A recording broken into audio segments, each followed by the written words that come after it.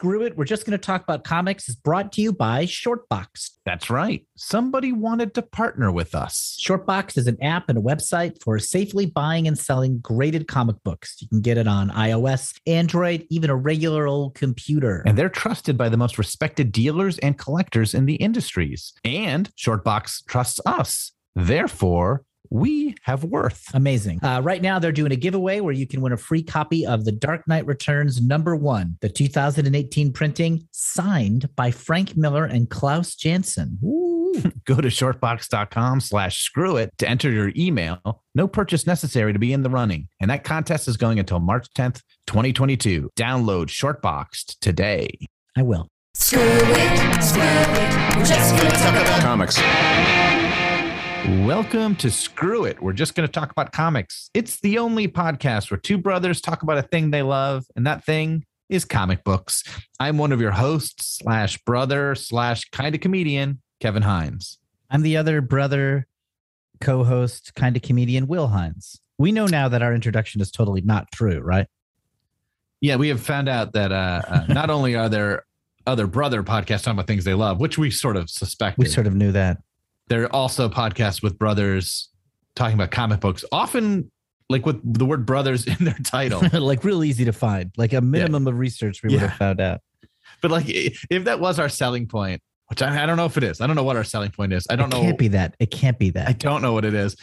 But if our selling point was that we were brothers, we should have that in our title, right? Nothing we do is smart.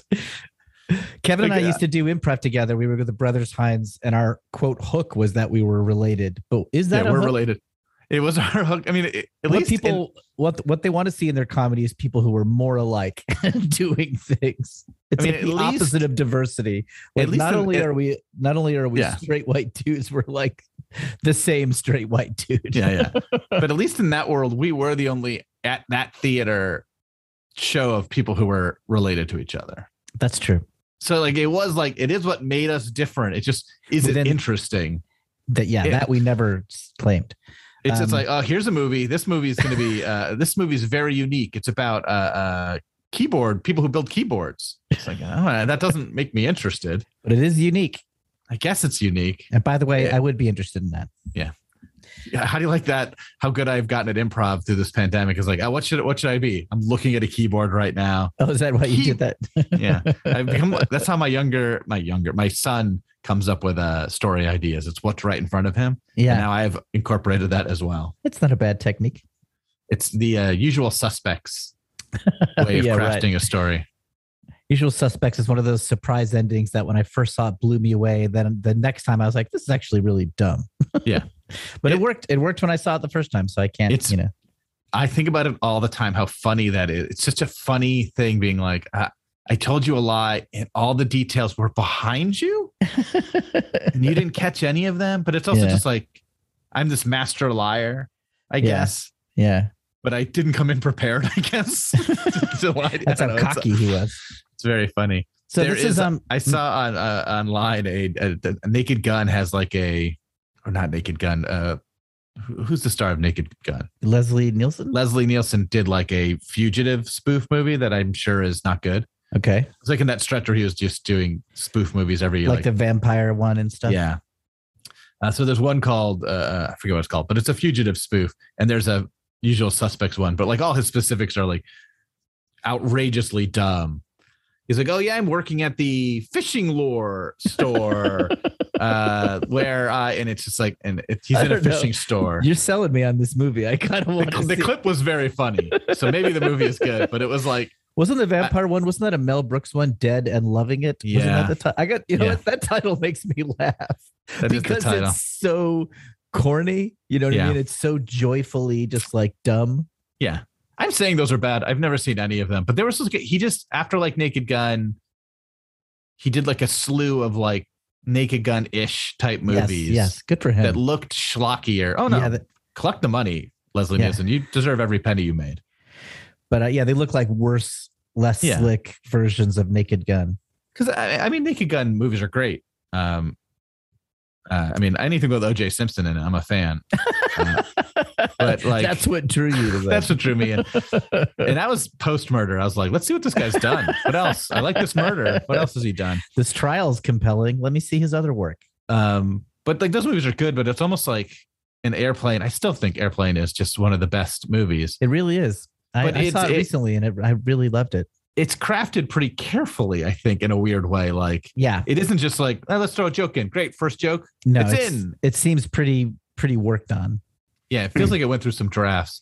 Yeah, I got an argument in college. A friend of mine was from Bulgaria and had not seen, just didn't get a lot of references and was sort of frustrated by it. And I was like, hey, I'll make a list of movies and we'll watch them together. Just so you catch these references. You might like some of them, you might not like them. Okay. And on my list was Airplane. And all my friends were like, don't show Airplane's terrible. Don't show them Airplane. And I was very strongly of like, first of all, she's going to love Airplane. It's going to be her favorite one of these movies. 2, you just are saying it because you've seen it 1,000 times. Yeah, you got tired of it or whatever. I bet this movie is going to be a huge hit.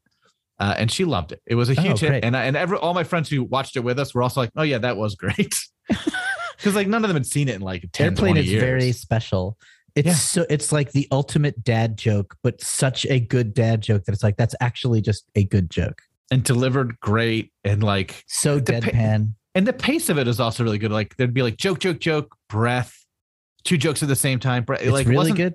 It's really special and good. You don't know for sure when the jokes are hitting, even though they're hitting so frequently. The weird thing is if you watch all the Zucker Brothers stuff in a row, like Kentucky Fried Movie, and then that, and then Airplane 2, and then Top Secret, like Airplane stands way out as like, they just hit it right on the screws for that one. Every other one they did has some major drawback or flaw. I think they didn't do Airplane 2. Oh, really? I think they maybe were producers on it or something and got money for it, but I think they were not involved in making that movie.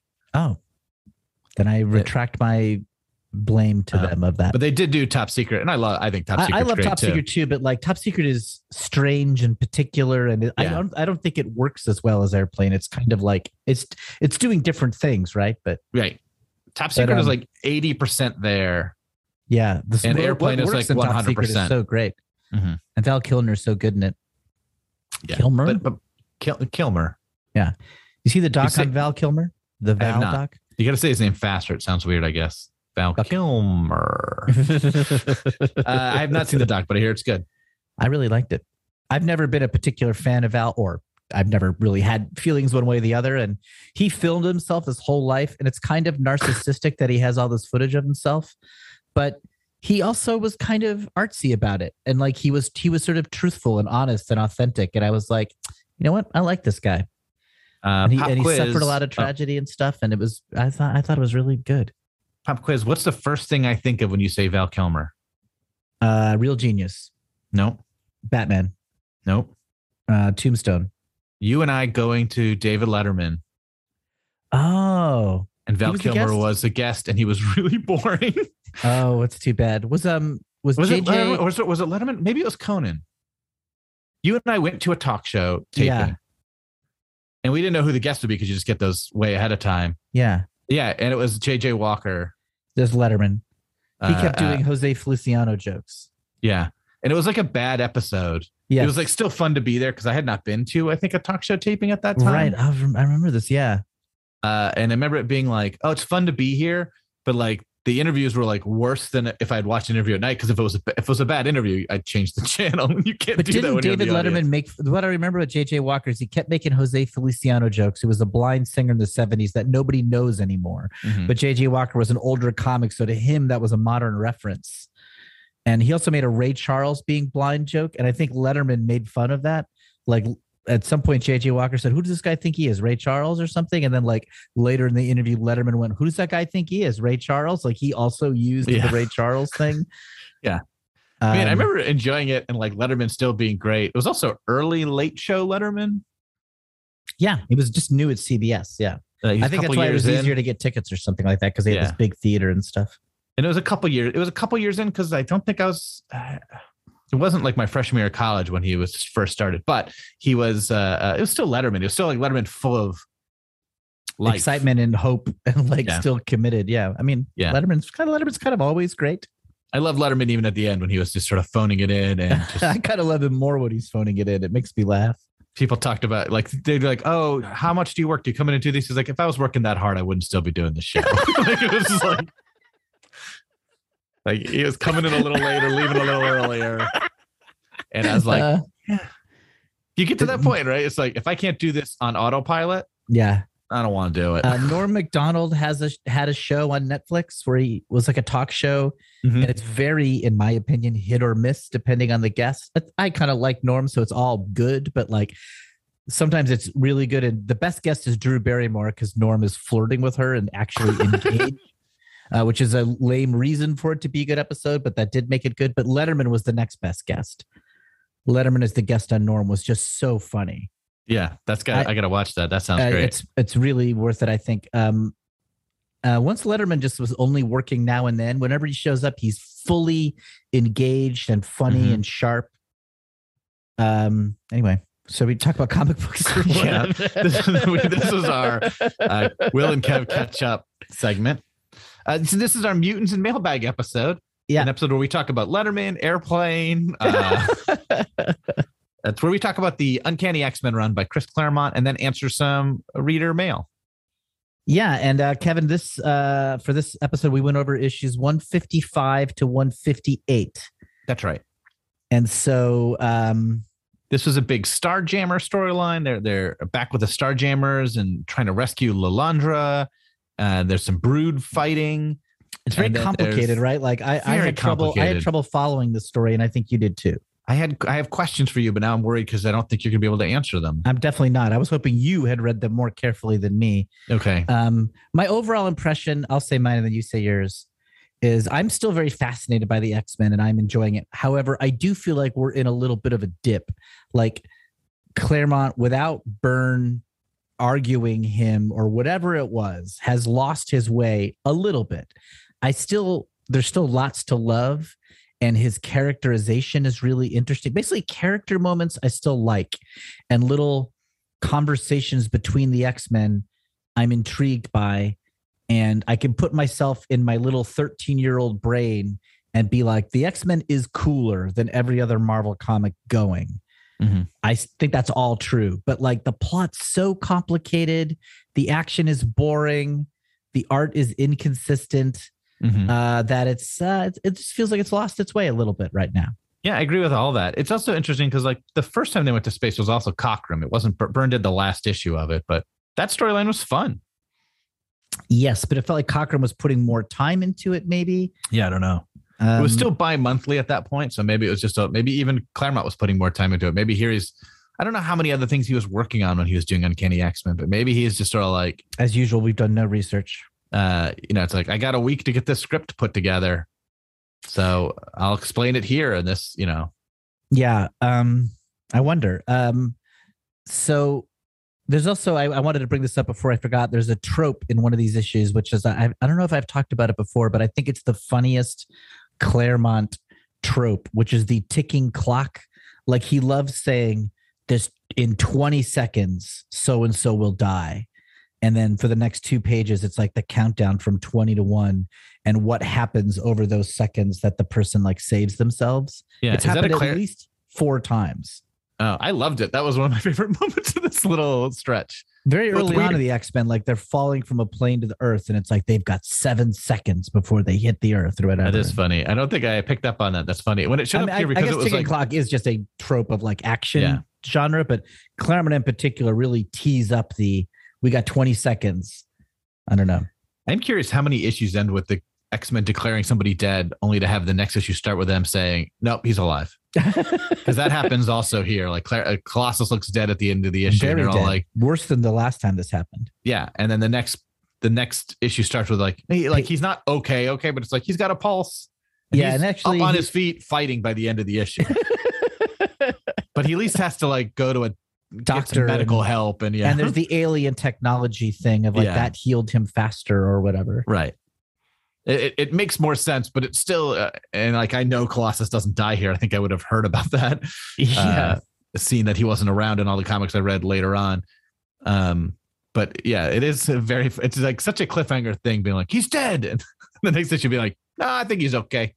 Is it possible to even summarize high level what happens in these issues? Yes. No. Can you do it?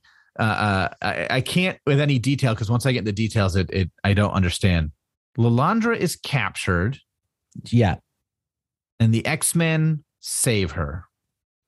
Yes. And the Brood are the bad guys working with some of the Shi'ars. Yeah. And that's all I understood. And then they fight Rogue in another issue. The Shi'ars are angry that Lilandra has been captured and they're blaming Earth. And so they're going to blow up Earth if Lilandra is not returned to them. Yeah, but also it's like a conspiracy, right? Because they're the ones who maybe kidnapped her. I couldn't follow. Like, it seems like there's a faction involving this character Warbird. Oh, right. He wants to there's an admiral who is in charge. And so this general wants to take over. So he has started some kind of plot to give him an excuse to murder the general and take over the admiral. Right. And so I think the Starjammers got involved because they are pro Lilandra. And they're being blamed for this. But really, they're trying to save her from this like evil conspiracy. I think I couldn't quite follow the machinations of it all. And then good word. And then the other thing is what's the one who almost kills Colossus? Deathbird. I think Deathbird. So she is the older sister of Lilandra, and she thinks she should be queen. So she also has a plot to overthrow Lilandra's like regency. So there's like the military coup, and then there's the royal coup. Right. Well, the military coup is using her. Does she understand that, or is she being I don't know. fooled? I don't know. She may be with them, or she may be a puppet. I don't fully know. Okay, let's talk about some fun. How should we do this? Because we could be here forever. Let's just flip through it pretty quick, because otherwise I can't. I don't even know if I could talk about it. Okay, we also have one of the things going on is that Corsair, member of the Starjammers, who is Cyclops' father, is in the mix. And so once again, I think for the third time that I can remember, Cyclops is realizing and remembering who his father is. I think it's happened before, but this seems to be the big confrontation where he is having to work with his father, and they are officially reunited over this in a sort of stormy way. No pun intended to Aurora Monroe. It's also very funny when Cyclops is so mad that Corsair is his dad and didn't tell him, and he's mad at Storm for not telling him. But then, like, by the end of the issue, he's calling him Pops. Oh yeah, it's very Claremonty. Like, okay, I accept you're my dad, and I'm going to call you Dad all the time. Yeah, and I'm going to call you Sonny. Yeah, they move quick. Like, I don't even call I think Corsair my dad. I'm not even that comfortable with my dad. Oh, I've accepted him as my father since day one. Yeah. We've never not known who our father is, but I'm almost comfortable enough to call him Pops. That's what I hope to get to someday. Can you imagine us calling our father Pops? He wouldn't even register it. He wouldn't even notice that I had done that. Yeah.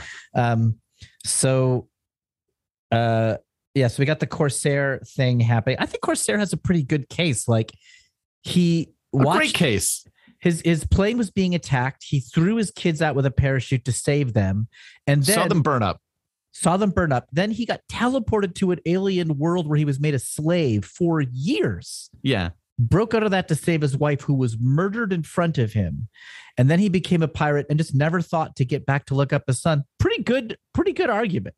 Yeah. And then when he did meet his son, he's like, I probably shouldn't tell him. It's complicated to let him know. This kid's grown up without me. Like, why should I get into his life now and mess it up? Yeah. I think he is 100% in the right. It's at least I don't quite understand why he was kidnapped. Yeah. How did he get teleported to an alien race? But okay. If it's it a does good happen, excuse. Oh man. If I ditched somebody. Yeah. And I could legitimately prove the reason I didn't show up for sorry, I missed brunch. I got kidnapped by aliens for 10 years. Here's the proof. I've been living in outer space. Look at my space tech. Yeah. That's a good excuse. And then when he's mad at Storm for not telling him, Storm's like, Jean made me promise. That's also a pretty good argument. It's a great excuse. You're the love of your life. Your lover said, don't tell him. I was like, all right, I'm going to do what you say. You know him better than me. And you have a my mental connection to him. You and I have been best friends for 3 issues, which in the X-Men is the longest friendship that you could have. Yeah. Anyway, it's very funny. Cyclops doesn't have a leg to stand on with being mad at him about this. I mean, he could be shocked and confused. Another funny thing in these issues, or a fun thing that I really liked is Kitty and Nightcrawler have a lot of time together. They were she was kind of freaked out by him for the first couple issues, but now she fully just loves Nightcrawler. Which she should. He's great. Yep. They're really good friends. And they're like being held as collateral by the Shi'ar while the X-Men try to rescue Lilandra. Again, that gets complicated if we try to explain it too much. But what the upshot is that Nightcrawler and Kitty are sort of prisoners and they hang out together and we see them be friends. And Kitty has a fun thing where she finds a costuming device. So she's constantly trying on new costumes. And Nightcrawler's like shaking his head at how outlandish they are. One of them is a Darth Vader costume. Yeah. But she's also using that. I guess she's kind of a computer genius because her time using the costumer, she's hacking into the Shi'ar's computing networks. She is a computer genius. I don't know when that was established. I do know that is the case. Definitely by Excalibur, she is like the computer person. And it has been already established here, but also she got like a mental imprint from Professor X on the technology there. Yeah, like when Professor X agreed to let Kitty and Nightcrawler be the collateral, he hugged her and transferred some info into her brain. Yeah. And it's also she was a computer genius, I think, with Arcade. I think she like did some computer hacking there too. Yeah, I think she's done it before. It kind of makes sense. Like it's the kid. This is the early 80s. Computers were like magic. You know what I mean? Like the Apple II, the IBM PC Junior, just the word computer was a good, just like anything can happen with computers. It was emotionally very true then that you could just say, I hacked into the computer. And as a reader, you'd be like, oh, I guess so. Like that would soon become like a joke in action movies, where people were like, I'm hacking in. But I mean, also as far as stupid, as far as the team goes, she makes the most sense, right? It's not going to be Colossus from communist Russia. Right. It's not going to be, she's the American suburban Nightcrawler. It's not going to be Cyclops or Wolverine or Storm. Yeah, it makes total sense. Goddess. It's a really cool move that Kitty is the computer expert. She's the most normal one. And the most, who in your family do you turn to like, how do I get this thing to work? But the 14-year-old. Yeah. But even beyond that, I think like she's like the American who's had like a normal life. Weirdly, I could see Storm just being good at it. In the streets of Cairo, I had to learn Fortran. It's also funny how the X-Men get involved in this because Corsair gets teleported up to the spaceship and Cyclops and Storm are with him, but then they also teleport the rest of the X-Men from somewhere else for no reason other than they should be there. Like they weren't all together. The X-Men just get teleported. It's happened 3 or 4 times that the X-Men just get randomly teleported away from wherever they are. They must be so comfortable with that. It's just like, you're opening up the fridge, grab some milk, and next thing you know, you're on the spaceship. You're like, yeah, okay. The very first of these 4 issues, it ends with Deathbird fighting the X-Men. I can't quite remember why, but she's the one who, quote, kills Colossus, but not really. She kills him twice, right? She kills him once in this issue. She knocks him down, and she hits him with like a acid bomb in his chest or something. Yeah, which like melts the metal, and they're able to patch him up from that.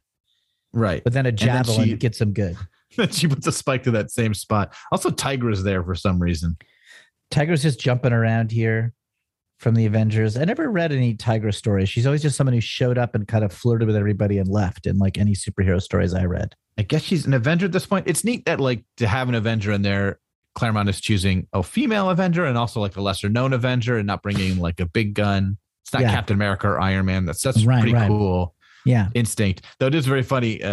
Moving on to the next issue, like whatever the first time Tiger's talking, there's like a caption bot going, she quits the Avengers. Well, that's Louise Simonson, right? Who has to like cover up. Yeah. Because she's talking about being in the Avengers and like, this is before she quits. Yeah. I used to love that in Marvel Comics. They had to kind of like, don't worry that this character is now somebody else or whatever. There's some cool visuals over here. We got Cockrum as the artist. Yeah. And in that sense, all that costume stuff for Kitty Pryde is right up his alley. Oh yeah. He could just do a million costume designs and they're all pretty cool. And they all do look pretty cool here.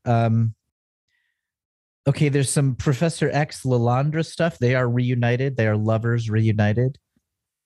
Yeah, they're so happy to see each other. It's also like, why did he leave her again? I guess just to hang out with the X-Men. All that stuff gets fuzzy in my mind. It's like, I forget why. Soulmates because our brains have been like merged together, but also I like left. Right. And the X-Men were cool that I left forever, and you're cool that I left you.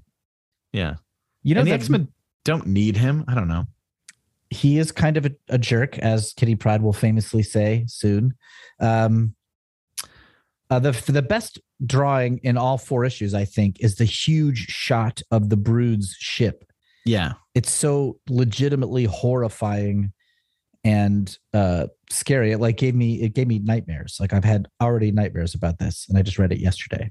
This is like a space whale with like domed cities on its back or something. It's kind of awesome. Like it is a great drawing and really effective at making this, and then that is described to be a slave. They've carved out the brain of this whale to use it for transport.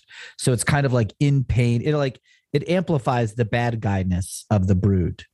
I mean, Cockrum definitely wants to be working on a science fiction space book. Mm-hmm. This is the stuff he's excited to do. And from the looks of it, it's pretty good, at least the visual design of it. Yeah, he's good at it. There's no question. Okay, so we got a big battle between the Brood. And the Brood are these like insect-like kind of nasty creatures, right? Yeah, I mean, they turn out to be like aliens, right? They can like put aliens inside your body. But I don't know if that's established here. Maybe that's what happens to Professor X at the end. But even that's sort of not spelled out. Before we get to that moment, there's a moment where Storm is thrown out into space, or they wound the whale ship, and then she gets thrown out in space, and they rescue her. Mm-hmm. That's the ticking clock. They have 30 seconds to rescue her. Yeah, my only problem there is it jumps from 23 to 11.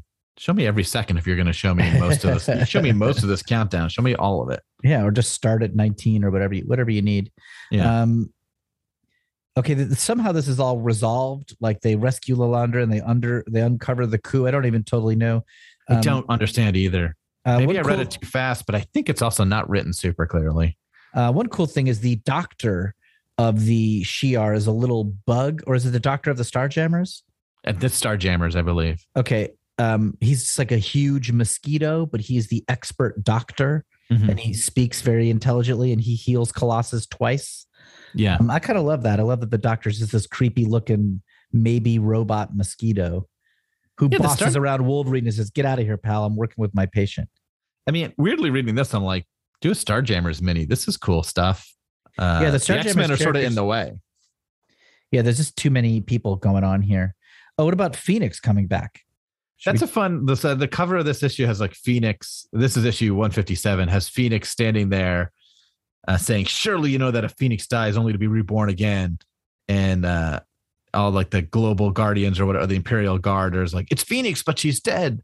It's really cool, and it's like definitely in a comic where that is its most momentous storyline. It's very eye-catching and interesting, and I thought it pretty fun. I thought it was not a cop-out. Yeah. Yeah. The reason, so what it turns out that Kitty Pryde is using her costuming device to dress up and imitate Phoenix. And that works both as a like bait and switch for us, the readers who maybe want Phoenix back. But also it works because the Starjammers saw Phoenix in all her power, not Starjammers, the Shi'ar. Yeah. And they would be scared of the presence of Phoenix. It's a good like chess move to make them think Phoenix is back. So I'm like, all right, that's a cool story point. And it's got to be on their mind when they're fighting the X-Men, since that's the last time they were with the X-Men. So it's a really cool move of Kitty comes up with this on her own, or maybe Kitty and Nightcrawler. Yeah. It's a great battle move. And it stood out amidst this kind of confusing plot as like, Kitty Pryde. Like Kitty Pryde is formidable. Yeah. She holds her own in these issues in a fun way, not sort of as like, off to the side doing her own thing, but she feels like she's feeling more and more like a member of the team, I guess. It doesn't feel forced to me. She just feels, Claremont gets a lot of praise rightfully for like strong female characters and like diverse relative to the time stuff. But like the proof's got to be in the pudding. Is the character good or not? And Kitty Pryde is so good right away when she enters the team always. She just works. Like, I don't think of the X-Men without Kitty Pryde. No, it's crazy to I mean, we read those issues, but it's crazy to imagine her not being on the team. Yeah, it's like I can't picture without Colossus, without Cyclops, without Nightcrawler, without Storm, without Wolverine, or Kitty Pryde. Like they to me are the those are the X-Men, like always. Yeah. Okay, so the last, can we just jump ahead here? Yeah. Like, the last issue is Brotherhood of Evil Mutants. Did we talk about the end of this story? No, we didn't. With Professor X's. The key thing that lasts is, I don't even remember how it ends. I don't even remember quite how this ends. So I guess I don't know why I'm asking. Kitty Pryde has to like. I think Lilandra is restored as the rightful leader and the good leader, and the military coup is uncovered, and Deathbird is gone. There's a bit where like she reveals that she's alive, and the Imperial Guard sort of fights itself. Some of them are working with this coup side, some of them aren't. But even that I couldn't fully follow. But whatever happens is once she's revealed to be okay, because I guess what the coup is doing is like she's dead or gone, and once she comes up, she's like, "No, I'm not." That sort of ends the coup. Yeah. But so she had to do that in a way that didn't endanger her. And then Professor X maybe has a brood in his head. So yeah, Professor X at one point when he's trying to do a long distance communication to Nightcrawler and Kitty realizes that some malevolent force has entered his psyche. It's not fully explained. And that sends him basically into a coma of some kind. Yeah. And that coma is an internal battle he is having with this malevolent force. And it's not specified in these issues what that force is, but it's drawn and it looks like one of the brood. Yeah. Right. So I assume it is like so I assume, and I think I know the brood do that. So that also is a key to it. But yes, that's how that issue ends. And then we have one more issue that we covered, which is issue 158, which is a Rogue story. Yeah. The entrance of Rogue into the X-Men. Yeah, I guess she's been in an Avengers story that I think Claremont has written.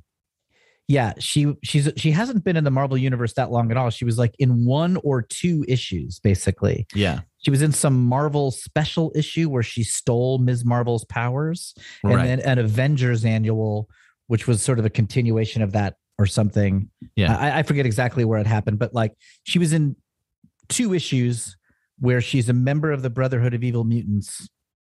And she uses her power absorbing ability to permanently steal Ms. Marvel's powers. Right. That's where she's at when we meet her in this issue. And this is also like a thing Claremont does a lot. It's like he created all these characters in other books or wrote them a lot and kind of feels ownership of them. And now he's like bringing them all into the X-Men if they don't have another home. So Carol Danvers is here. Now he's bringing Rogue over.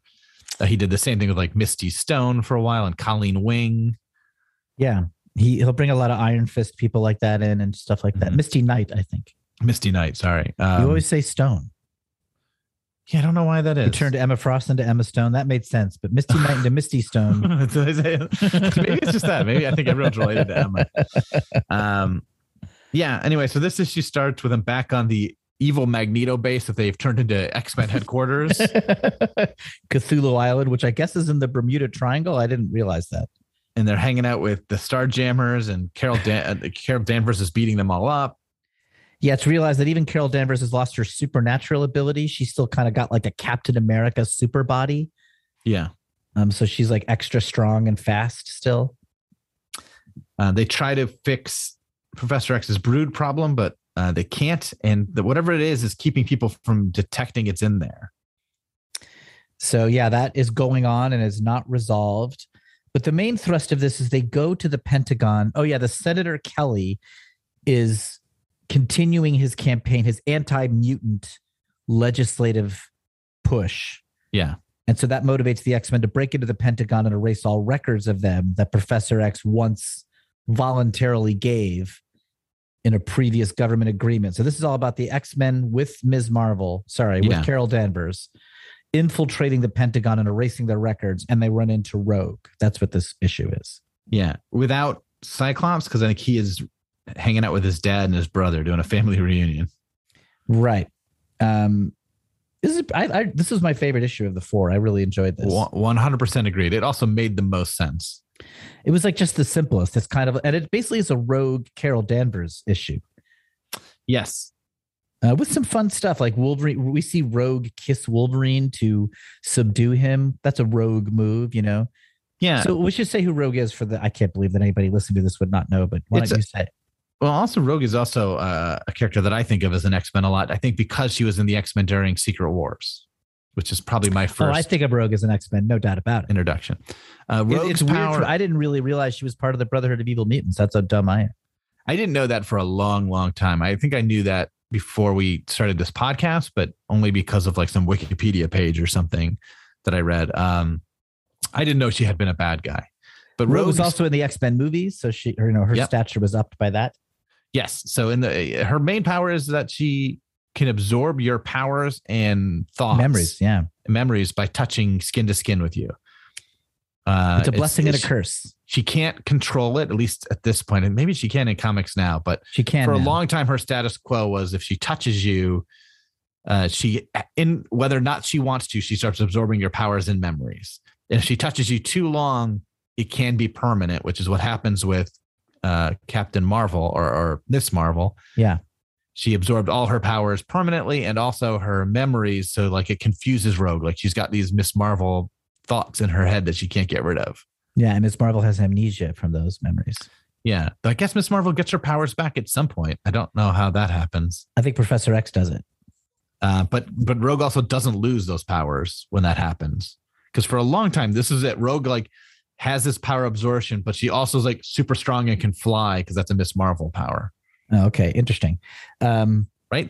She definitely has had those powers for a long time. And then without getting into it, because I don't know how it happens, she loses those at some point, but like, I'm talking like in the 2000s, she loses those powers and now has them again, I think through another, convoluted storyline. And what I think of as Rogue is kind of like the badass Southern Belle, orphan, like broken home kid who's kind of tough as nails because she's had a rough upbringing, and her power is kind of tragic. She can't touch anybody. So that's what makes her interesting, right? It's like she can't have human contact because if she does, her powers kick in. Yeah, so that's why when she does deliberately want to steal something, she'll often kiss people because it's the only time she can kiss anybody or hug them or something. Yeah. It's kind of beautifully tragic. In the first two X-Men movies, I think it is so great, their use of Rogue. She's really fun in those and really intriguing. She doesn't have like the Miss Marvel powers, so she only has the power absorption. Yeah. But it's really great. Like the first time she kissed a boy, she sent him into a coma, which is just a horrible origin. Yeah. Yeah. It's so, I kind of can't believe that this hasn't been a superhero trope. Maybe it has been, but I can't think of a lot of superheroes where it's like, they just can't touch people. Yeah. Pushing Daisies. Adam? Pushing Daisies, the television show. Really good. Yeah. Or you can't touch some people, right? She can't touch. In Pushing Daisies, she just can't touch the person she loves.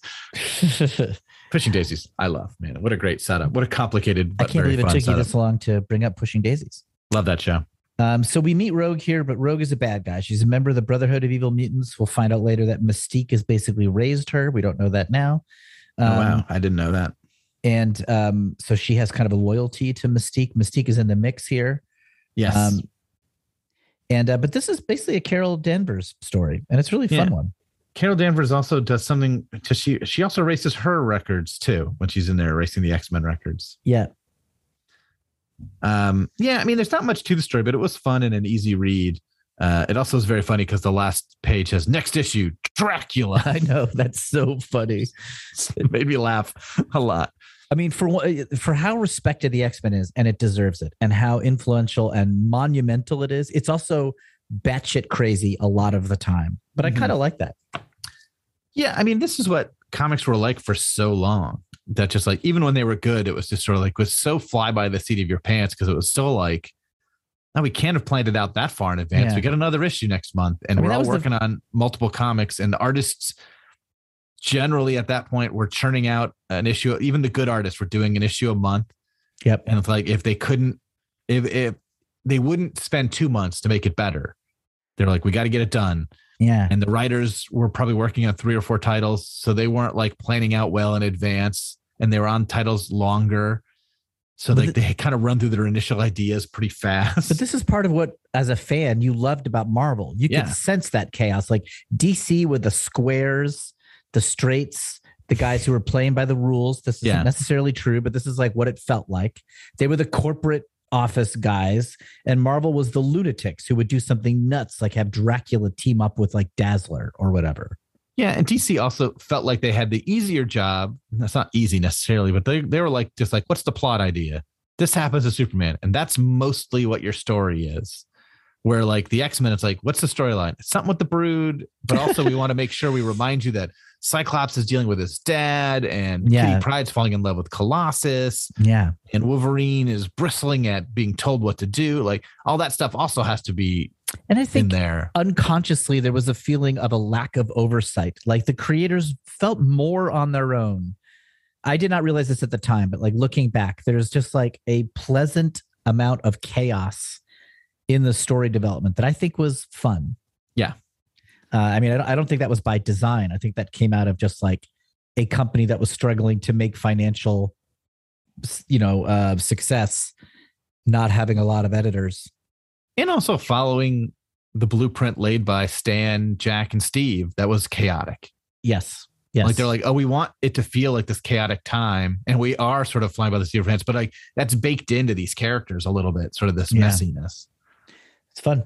It's really fun. I'm really enjoying this. Should we move on to our mailbag? Yeah, let's take a break and then we'll do some mail when we come back. Screw it. We're just going to talk about comics is partnered with Shortboxed. Shortboxed is an app and a website where you can safely buy and sell graded comics online. They're trusted by the most respected dealers and collectors in the industry. As part of our partnership, we're going to be doing periodic giveaways. Their first giveaway is Dark Knight Returns #1. This is the 2018 foil cover edition, but it's signed by Frank Miller and Klaus Janson, and it's graded 9.8. It's worth over $300 on most things that value those sorts of things. Nice. So to enter this contest, go to shortbox.com/screwit and enter your email. That's going until March 10, 2022. Everybody go ahead and do it. It's free. No purchase necessary. They will send you a coupon with $15 of credit if you want to buy something at Shortboxed, but that's up to you. Yeah, but if you get a coupon, you got to use it. That's a law. You got to use all your coupons. Yeah. Kevin, if you were going to buy something from Shortbox today, what might you go shopping for? You can get anything you want. I'm going to get something with a piece of like gold attached to it. Yes, I should have said you can't make those kind of conditions. You have to actually just pick a comic book that you want for the comic itself. I see. So nothing with secret riches or a treasure map. That was my next choice. I don't think they have such things on Shortboxed. I mean, I don't know. I haven't looked at every listing. I haven't searched for hidden jewels on the app, but I assume that's just not one of the comics they have. Well, if I can't ask for one with a treasure map in it, I will ask for Amazing Spider-Man 18. I believe that's the middle of the Cowardly Spider-Man arc, as I'm going to dub it right now. Okay. So 17 is the one where he runs away from a fight with the Green Goblin because he hears Aunt May is in the hospital. And 19 is where he suits up again and fights. But 18 is the issue in between where he spends the whole issue like hiding from action. Because he can't risk hurting himself while Aunt May depends on him so much. And it is so fun. If nothing else, just for Jonah Jameson's pure happiness. I remember it. I mean, when we covered all the Spidey issues, I remember we sort of discovered like, oh, this little 3-issue run is a great mini arc back in the original Amazing Spider-Man issues. Yeah, it's so fun. I think about it a lot. Mine would be Fantastic Four 232. This is the first issue that was written and drawn by John Byrne, and I love it. I love that whole era of Fantastic Four. I love that issue in particular, so it's got kind of personal, significance to me. Diablo is the villain. I just remember thinking it's really fun. I would get that issue. You love potion-based villains. They're my weakness. What can I say? That is a great run. John Byrne's whole run. It's just there's something both new and classic about it at the same time. It's just so great. Glad you started talking because I was trying to think of other potion-based villains and I was really coming up short. I gotta hope there isn't one, but I mean, there probably is. So everybody, please enter the contest and download the app and check it out. Let's get back to the show. Now? Hey, Will, we're back. Oh, great. Let's talk about some mail. How do people email us? So we have an email address. It is screwitcomics@gmail.com. Please email us. Yeah. We have regular emailers who we love. Thank you guys. But we love some new people. If you're listening to this, we'd love to hear your thoughts on the X-Men, mutants, on the Dark Knight Returns, which is who we're covering on the alternate episodes right now, on any comics that you love, MCU shows, Arrowverse shows, whatever Suicide Squad movie's out now. We'd love to hear your thoughts on that. If you got superhero video games, I'm playing those. I'm replaying Arkham Knight right now. I'd love to hear people's thoughts on stuff. So email us screwitcomics. We also have Screw It Comics on Twitter and Screw It Comics on Instagram. I can't hype our Instagram enough, Kevin. I think you do such a good job with it. I think it's one of the best comic book Instagrams out there. And I follow a lot of the comic book Instagrams. I like Tom Brevoort's. I love classic comics panels. But I think that the Screw It Comics is one of the best out there. Oh, thank you, Will. I'll send you a bill. Oh boy. You charge people who really enjoy it. That's an interesting technique, but all right. I will honor it. Our first email is an unfortunate one. Well, this comes from Shortboxed. This is our sponsor. This is our sponsor. We've had him for one. This is our second episode that is third counting the Dark Knight episode. Oh yeah, right. Anyway, after much consideration, the powers that be at Shortbox regret to inform you, and this is because of the Emma Stone thing. We kept calling Emma Frost Emma Stone. The subject is Emma Stone ? Exclamation point, and the future of our quote partnership end quote. That's a bad sign. They regret to inform us, but then it's just kidding. They enjoyed our season opener. Phew. Still feels like a threat. It's still. They're checking us. They're playing it like a joke, but we know the truth. It might have just been they were writing this email to end this partnership, and then someone stepped in and goes, "Give them one more shot," and they didn't want to rewrite the email. That's what I take it as. It's nice. It's like one of those people who's writing a note and they die while writing it. And they keep writing the death sort of a Monty Python thing. I think that's sort of what happened at Shortbox. They were going to cut us, and then somebody in the higher ups was just like, "We've invested too much in the Screw It team. We can't pull out just yet." Yep. Sunk cost fallacy. That's our way of hanging on. Here's another mistake we made. Okay. Tony Labra, who's emailed us before, has emailed us because we talked about the wolf cartoon. Yeah. The whistling wolf that whistles at a beautiful woman and pounds on the table. Right. I had it wrong. Eyes bugging out. And you had said it was Woody Woodpecker, and I said it was Looney Tunes. I was also wrong. Oh. We were both wrong. The Big Bad Wolf, or Wolfie, as I like to call him, is from MGM cartoons circa, he wrote 1040s. I got to assume he means 1940s. Yeah. Not the 1040 Tony, tax we're not forms. the only ones that make mistakes. Yeah. Most were directed by the legendary Tex Avery and produced by Fred Quimby, who is more famous for the Tom and Jerry shorts, also from MGM, but directed some Hanna-Barbera cartoons. I know of 2 MGM cartoons showing pretty much the same crazed Wolfie going gaga or over a very sexualized showgirl called Red. She had to be the inspiration for Jessica Rabbit, Tony says. Red Hot Riding Hood from 1943 and The Shooting of Dan Magoo from 1945. Red Hot Riding Hood is what I was thinking of. Okay, yeah. But I thought that was a Looney Tunes cartoon. So we were totally wrong. Thank you, Tony. But you, Kevin, you were more right than me. I still just the fact that I was corrected, I think puts us in the realm of accuracy more. Yeah, we knew we were wrong. We just thought we'd gotten right by the end of that. He said there was a Warner Brothers cartoon, and this is what I was thinking of, called The Three Little Bops. That was a cool jazz-filled short with the Big Bad Wolf trying to crash the Three Little Pigs' gigs of various nightclubs. He's right, and that is different. That is not the horny wolf. That is like a weird jazz eyes cartoon. Bugging out. Yeah. So anyway, thanks, Tony, for correcting us. Everyone, please keep us on our toes. We make a lot of mistakes, and we got to keep Shortbox, so we need those corrections. We got to lead. I mean, I think also, don't we have a short relation? Isn't Shortbox like 10 weeks or something? I don't know. I hope we make it to the end of this arrangement. Yeah, I hope they don't drop us before the end of the Dark Knight season, at least. This contest runs till what, March 10th. We got to make it that far. All right. Thank you, if Tony. They pull the contest because of our mistakes. That's on us. We'll send free copies of Dark Knight #1 to everybody who entered. If the contest we can't do that. ends. We can't do that. Well, we can't afford to do that. I swear it. Tony Labra also says in a separate email, he downloaded the Shortbox app and got New Mutants #18 using the discount promo code. 18. What's that? Look that up. That's Sienkiewicz's one. Let me see. It must be. It's early. But Bob Layton did it for a while, I think. Yeah. Wait, you said 18? 18. Stand by. Talk, fill some time. So great. I'm going to move on to our next email. I'm going to do some of the Dark Knight Returns emails we've gotten. This is from Rob O'Connor. He's from Ireland, Will. Yeah, Sienkiewicz's issue. Oh, he's in Ireland. Okay, great. Love Ireland. Great country. Lovely What's country. the cover? What's the cover of that New Mutants 18? It's the Native American character who I'm forgetting. Danny Moonstar? Yeah, Demon Bear is there, and it's like a close-up on her in darkness, but film noirish lights across her eyes, and a huge creature, just the jaws of a massive creature behind her in shadow. It's beautiful. Sounds cool. Good purchase, Tony. Yeah. Oh man, Sienkiewicz's art in the New Mutants was incredible. Oh my gosh, I loved it. He was doing some fun stuff. Yeah. So Rob O'Connor emailed us, longtime listener here, going back to the Spider-Man days.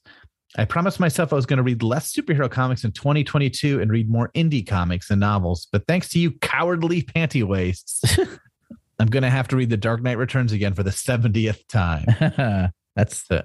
You're welcome. This is a true thing, right? Well, you and I were texting each other last night about our Dark Knight episode, and I shared a panel with you. Yeah. And I said, I think I want to reread Dark Knight Returns now. And you said, me too. Yeah, that's true. Yeah. We just reread it a few months ago. I mean, I've read it so many times, it's unnecessary. But boy, is it fun. Rob continues. In the 90s, I grew up hearing about it in various magazines and finally bought a copy for my 12th birthday. By this point, I had already read year one and loved it, but Returns was another experience entirely. It's a brutal, almost fetishtastically bleak story. And I remember getting through the first issue and being genuinely upset by it. Obviously, I kept reading it. It quickly became the best comic book I'd ever read. Hearing you narrate the captions gives me such a rush of nostalgia. Hearing Will say, "These men are mine," instantly brought me back and had me grinning from ear to ear. Ooh. Its legacy among Batman comics is insurmountable. For all of its slightly iffy right-wing politics, it might still be the best Batman story ever, and it's no wonder why they keep going back to it in the movies. It would be great to hear you do an episode on all the other media inspired, not just the animated movie and the general tone of Burton's Batman '89, but also The Dark Knight Rises and Batman v Superman, both of which borrowed heavily from Miller's work with very mixed results. Thank you for shining a light on this relatively unknown indie comic that no one has ever done a podcast about before. And I, for one, cannot wait to hear more. Rob. Oh, what a nice email. Thank you, Rob. Rob also mentions that he's got his own podcast, a Superman podcast that he co-hosts called All Star Superfan. He's had some guests on like J.M. DeMatteis and Mark Waid. Good guests. Those are very good guests. Mark Waid. Oh, it's good. It's good. Yeah, that's a really well-written email Rob sent us. It also reminds me, our brother tweeted at me, Will, in The Dark Knight Rises, the third of the Nolan Batman movies, there's a scene where a cop is chasing some criminals and Batman comes by on a motorcycle and the cop slows down and says, we're in for a show. Oh, excellent. And Brian asked, do you think this is from the comic? And it's got to be. It's got to be. There's no way that is a coincidence, is what I said. Yeah. So Brian Hines, who's a big Batman movie fan, pointed it out to us. Thank you, Brian. Darcy Walsh emails us, regular listener, and I just heard you ponder about editions of Dark Knight Returns since 1996. We had talked about how you and I were reading from different editions of Dark Knight Returns. Yes. You had like the original collection. I had the 10-year anniversary. Yeah. He sent a photo of, if you can give me access to sharing a screen, I'll share this photo with you. On it. He has the hardcover edition, and it is truly beautiful. Ooh, look at that. It's a hardcover, and each issue is like bound as a hardcover. Oh, it's like a slipcase. Yeah. Oh, gosh, that's pretty. And it is really, so it's like you get the original covers. I might have to get it. It looks fantastic. I love it. Very good. Kev, that's got to go on our Instagram. Nah. Okay. He's from Nova Scotia. We're got a real international mailbag today, Will. From Ireland to Canada, just all the closest to America countries that we can find. He gives me a link to it, but it doesn't work. So I'll have to Google it later. The Dark Knight Returns Collector's Edition box set is what it's called, Will. I love it. So thank you for that, Darcy. That looks awesome. Yeah. Robert Christ, I'm not going to read this whole email. He says I don't have to, so I'm not going to. A long time ago, had bought The Long Halloween. Yes. And Dark Knight Returns, and basically was like, I haven't read these, but I'm going to read these because he enjoyed year one so much. Okay. But Robert Christ is curmudgeon about comic books. He doesn't like a lot of comic books, but he loved year one. It was blown away by how much he loved it. So he did not like Dark Knight Returns. Hated the art, too much machismo and grit. Okay. I can understand that. It's pretty. It's very much those things. Especially Robert Christ, not Robert Christ. Christ the violent comics do turn him off. So this is definitely going to be one of those. For sure. So he gives his ranking of just different Batman stories. I just wanted to read that part of this email. Okay. Year One, by far the best. Sure. Hush is his second favorite. Hush is a Jim Lee drawn story where basically Batman is chasing a villain named Hush and sort of visits his whole rogues gallery. I'll have to read that. Then he has Batman and Robin Adventures and the Batman Adventures. These are the animated comic spin-offs. Okay. From the cartoon. These are interesting. Normally when they do these things at the time, they often like did adaptations of the cartoons. Yes. And sold them as comics. And for some reason, DC is like, let's just do new stories in that universe. Okay. And they were really, really good. I bought those too, and they are phenomenal. Nice. White Knight, which is a comic that just came out. I forget the name of the writer artist, but it's a very fun alternate universe Batman. Okay. The Long Halloween, interesting throughout. Batman is so tough and cool. Don't even want to include the Dark Knight and Killing Joke. I mean, if he's anti-violent, I understand it because both of those are sort of like brutally violent stories. I'm also kind of soft on Killing Joke. Like, I do recognize that it's a powerful story. Mm-hmm. I read it when it came out, and it's like good, of course. I think that's kind of inarguable, but it did feel mean to me. It felt like I don't feel good after reading The Killing Joke. That's not necessarily the purpose of art or whatever, but like I've never wanted to reread The Killing Joke. It just bums me out. And I'll reread Dark Knight Returns all the time. I've read Killing Joke a few times. I've reread it. I remember reading it as a kid and liking it a lot. It was a very cool adult take on the Joker and Batman. Yeah. I don't like Alan it as Moore, much. Art by Brian Bolland, right? Yeah. And Brian Bolland's art is phenomenal. Oh, it's so good. Yeah. And it's by Alan Moore, so it ain't bad. Ain't bad. Makes you turn the page, that's for sure. But definitely the violent shooting of Barbara Gordon leaves a bad taste in your mouth. Yeah. Although, boy, has that become a permanent part of the mythology. I mean, that is such a huge, iconic moment in Batman mythology. It seems to be, anyway. And in Joker mythology. I mean, in a sense, it was that, and Dark Knight Returns, I think, has turned Joker into a much more violent character than he had been before. Right. And it sort of links this whole idea of Joker talking to Batman being like, we're going to kill each other someday. Like, we're bound to each other. These two are sort of like connected in some sort of primal way. And that all is very cool. I mean, it definitely works. But yeah, I agree. It ages the worst of all these things. Yeah. Despite the fact that Dark Knight Returns is so 80s, The Killing Joke has aged worse than it. I think so. The animated movie, which I have not watched, Will, is even worse because it implies a sexual relationship between Batgirl and Batman. That's weird. So they decided that was what was missing from that comic book.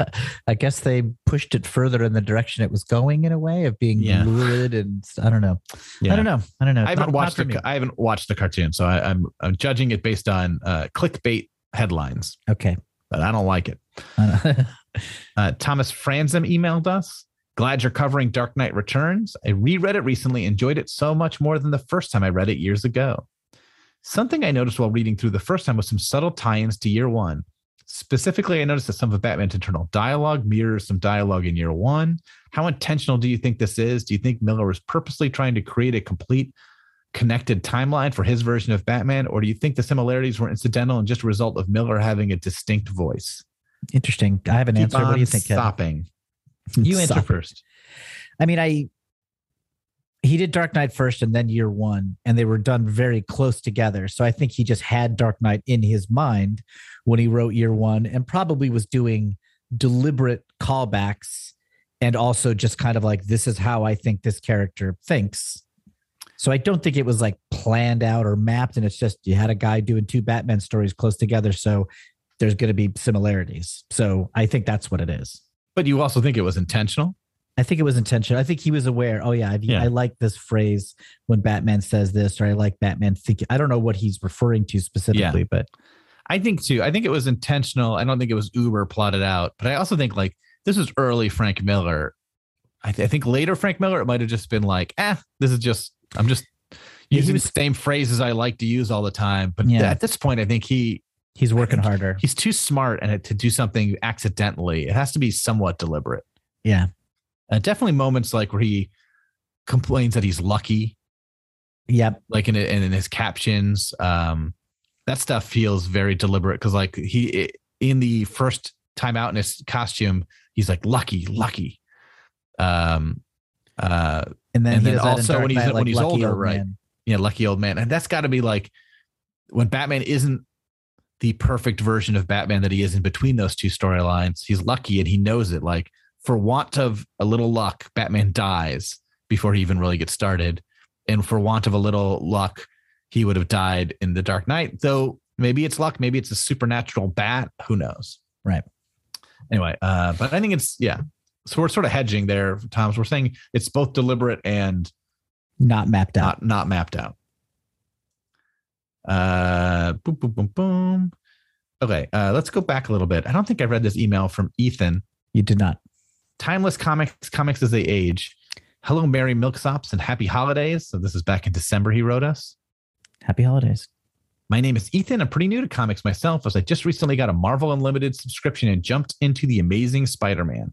I've just started reading Ultimate Spider-Man, New Mutants, and a handful of other issues here and there. As I read, I find it's interesting how the language in comic changes with the years, whether that be references to pop culture icons of the 60s and 70s, outdated phrases like panty waists or milksops, the Vietnam War being mentioned, etc. I wonder if you brothers have any examples of comics that feel timeless in a sense. Of course, writing is often inspired by the times, even if it isn't blatant, but I'm curious if there's any series or issues out there that feel like they could have been released today and just as easily as they were released at that time. Secondarily, I often notice certain words being used in the past that are now frowned upon or seen as they should be, or frowned upon or seen as wrong or hateful today as they should be. Ultimate Spider-Man is a product of the 2000, and there's a few uses of the words gay as a slur or implying that being gay is an insult. There's some examples of both Peter Parker and Mary Jane using the R word in a derogatory sense. Obviously, right. I feel this is more a product of the time rather than Brian Michael Bendis being purposefully discriminatory. But I wonder how you two feel about approach this kind of thing when reading comics of the past. I'm honestly surprised they aren't censored or removed in some way from the digital versions of the issues presented on Marvel Unlimited. Thoughts on those two things? Well, both timeless comics and like that sort of slurs and slang and stuff.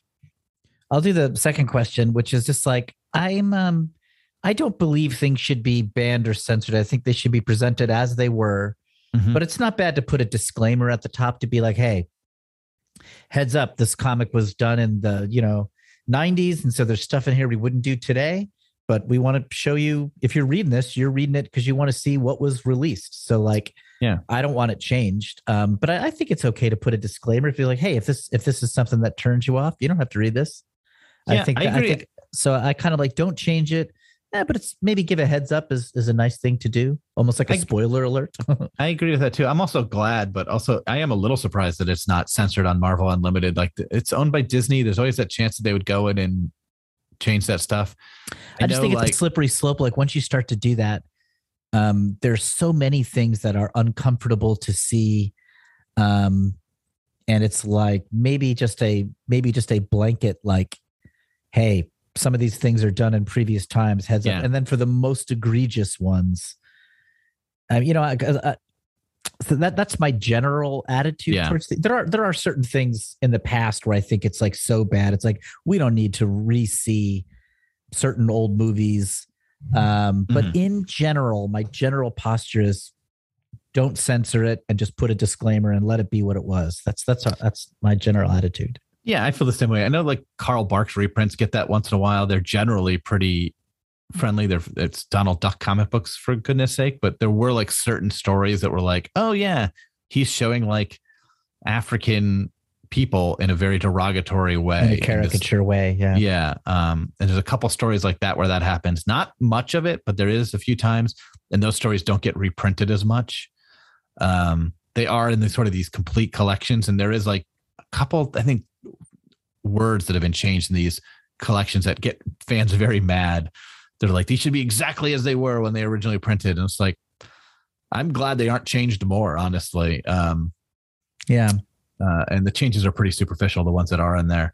So yeah, I'm with you on that, Will, 100%. Timeless comics is tougher just because even things like Dark Knight Returns, which is sort of a Blade Runner-y fake future story, feels like the 80s. Like it doesn't feel timeless to me. Yeah.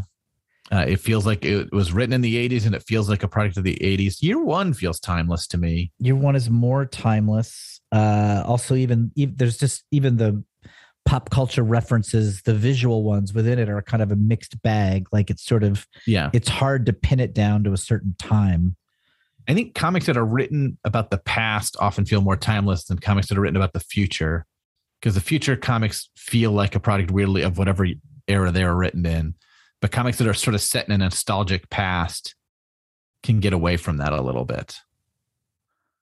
Or comics that are written like with their timeline, Astro City, which are like very set in certain times. The stories that are being told can get away with it. Like Marvel's feels pretty timeless. The Cryptusaic Alex Ross. Nostalgic. I mean, we're saying timeless, just like not of a certain time. Like it doesn't. Yeah. You know what? I'm going to say there is no such thing. Like every comic is a product of its time, and that's a huge part of it.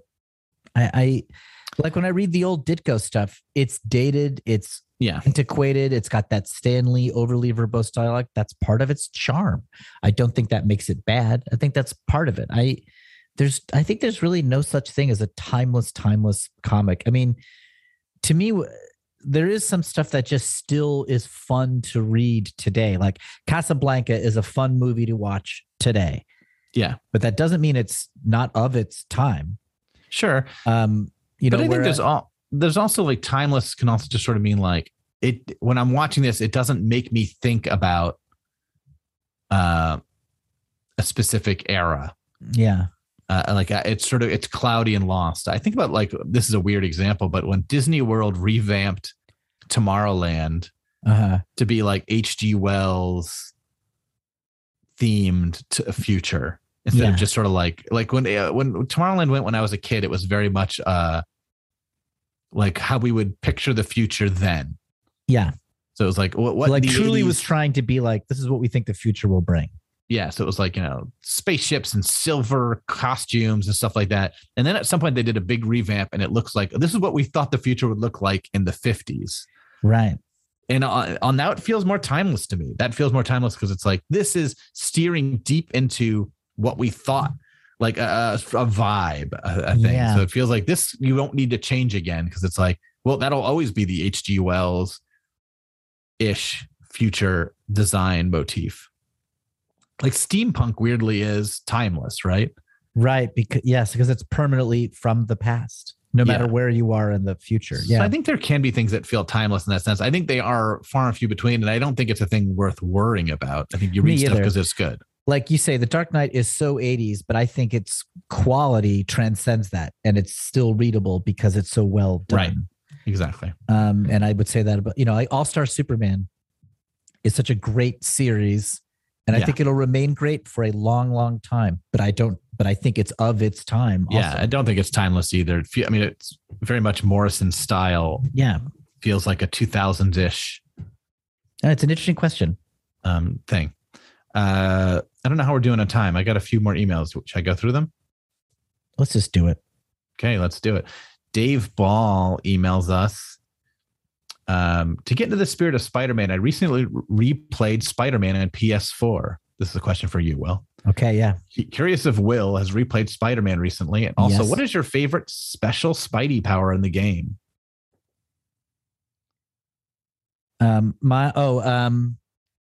The impact web. That's the one I have the most fun using. I love like just ripping in there and just like popping off 4 dudes with a little impact web. It's very fun. That's a special web shooter thing, right?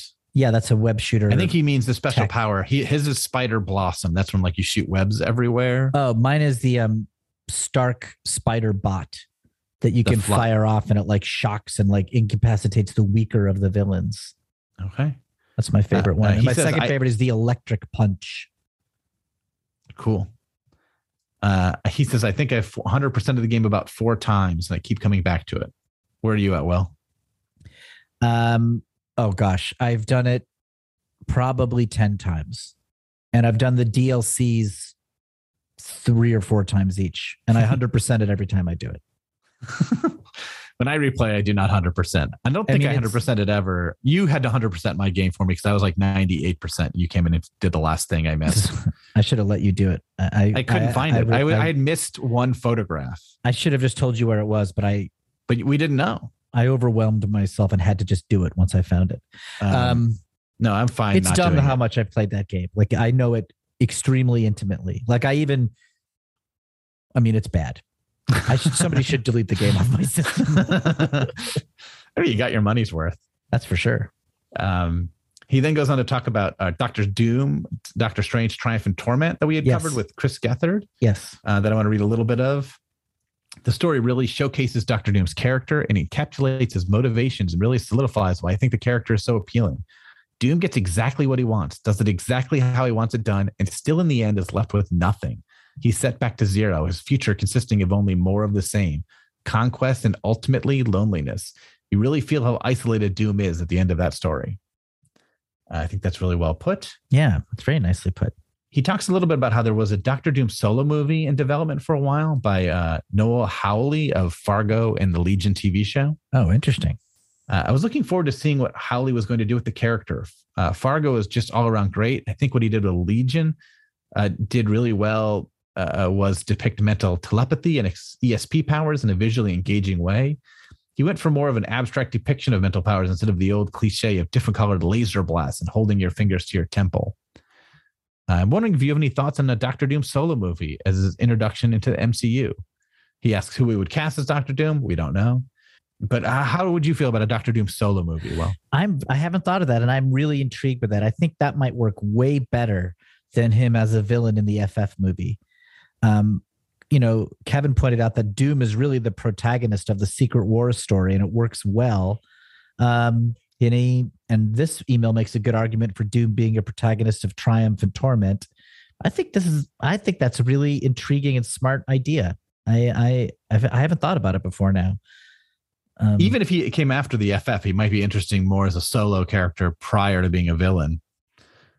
In a way, Thanos is the protagonist of Infinity War, so it could be done. Whether or not it's called Doctor Doom or not, I don't know. This is a sort of a shot at Marvel Unlimited. You ready for this, Will? Yeah, I'm ready. I will not be purchasing Marvel Unlimited until you have become an official sponsor of Screw It. We are just going to talk about comics. Oh, wow. I'm sorry I had to use my outdoor voice, but I feel strongly about this issue. I better be able to use promo code Screw It to get 20% off of a Marvel Unlimited subscription within the next fiscal quarter, or there will be hell to pay. Incredible. So, we have a sponsor now, Shortbox, but now we need to have two, I guess, is what we're hearing. The Merry Marching Milksop Society is not going to have it any other way. Any thoughts on that, or should I move on? Let's move on. Keith Moser emails, I think you will. Have you heard of The Fifth Beatle, the Brian Epstein story? Yes. It's a comic book. Yeah, a graphic novel about Brian Epstein, the Beatles manager. Yeah. Have you read it? I've read it. Yeah, I really enjoy it. It's beautiful visually. It takes a very complimentary and sort of bolstering view of Epstein, which I have personally. I think he is underrated by the general Beatles fandom. Hardcore Beatles fans know how important Brian Epstein was, but I think the casual Beatles fan don't understand how crucial he was. And that comic really spells it out. And he seems just like a fascinating dude. I love that. I love that comic. It's really nice. I also feel bad. Brian Epstein died young, drug overdose. And he was a closeted gay man at a time when homophobia was really intense in Britain. And so even though he was at the top of his game, the manager of the biggest band in the world, and do a lot to his smart moves.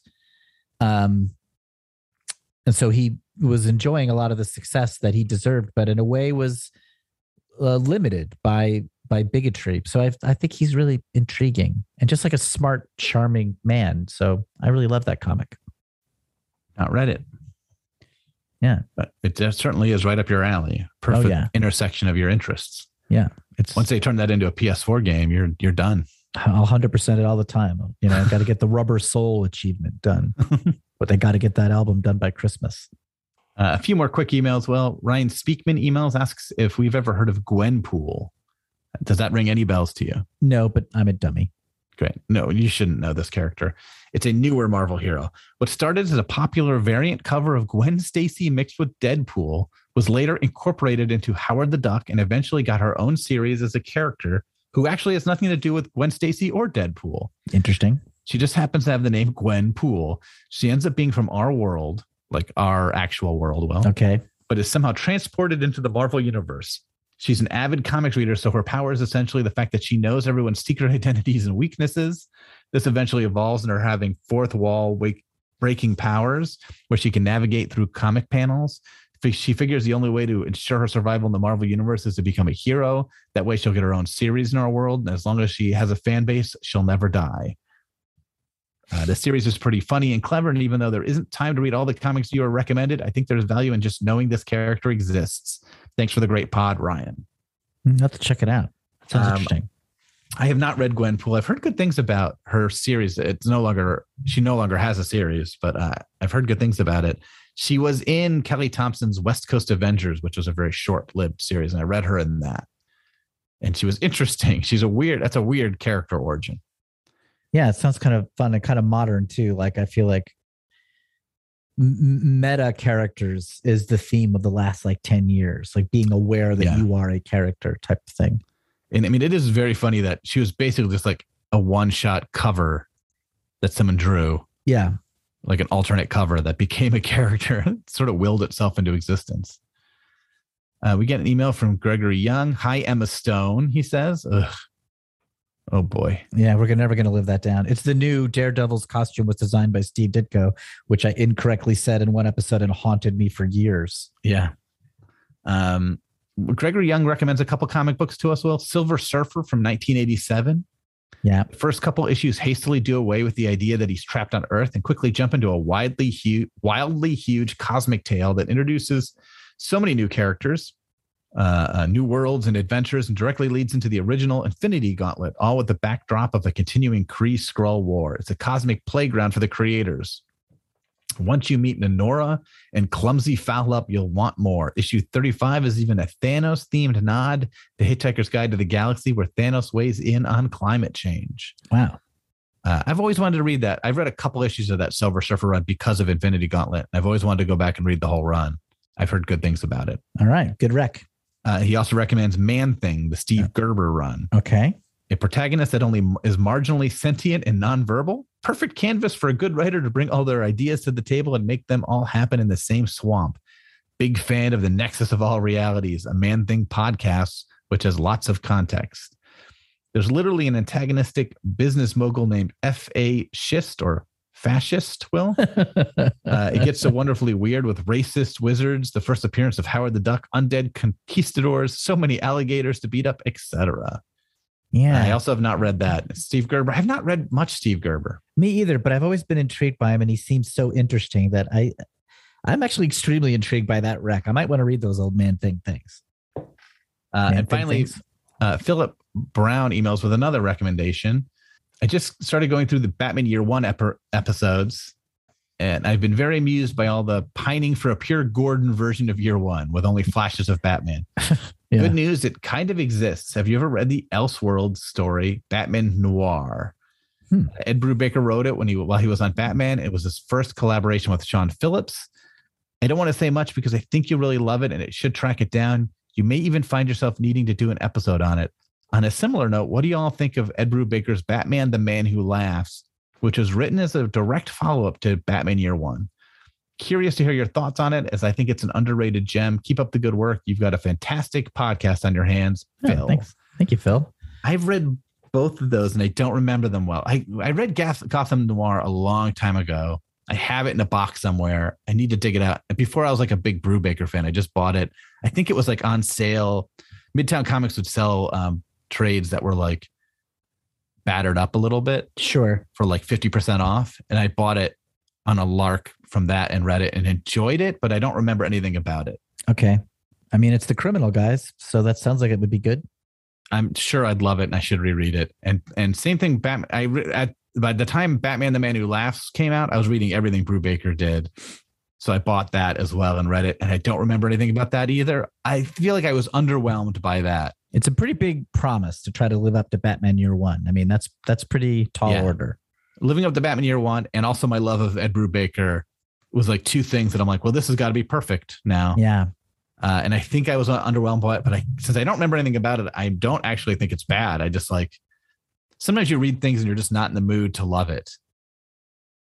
And it's just not going to work. Yeah. Maybe check it out again. I think both those things I need to reread, and Philip Brown has convinced me of such. Thank you, closing Philip. the mailbag, Will. Hey, thanks everybody for emailing us. Please send us emails, screwitcomics@gmail.com. And we really love it, all the correspondence we get, so please send it to us. And next episode, we'll be back with more Dark Knight Returns. Yeah, issue 2. Yes. Ooh. Is that right? Yeah, that's right. Yeah. Man, so good. That issue's so good. It's so good. All right, we'll see you next episode, everybody. Bye. Bye. Screw it, we're just gonna talk about Comics.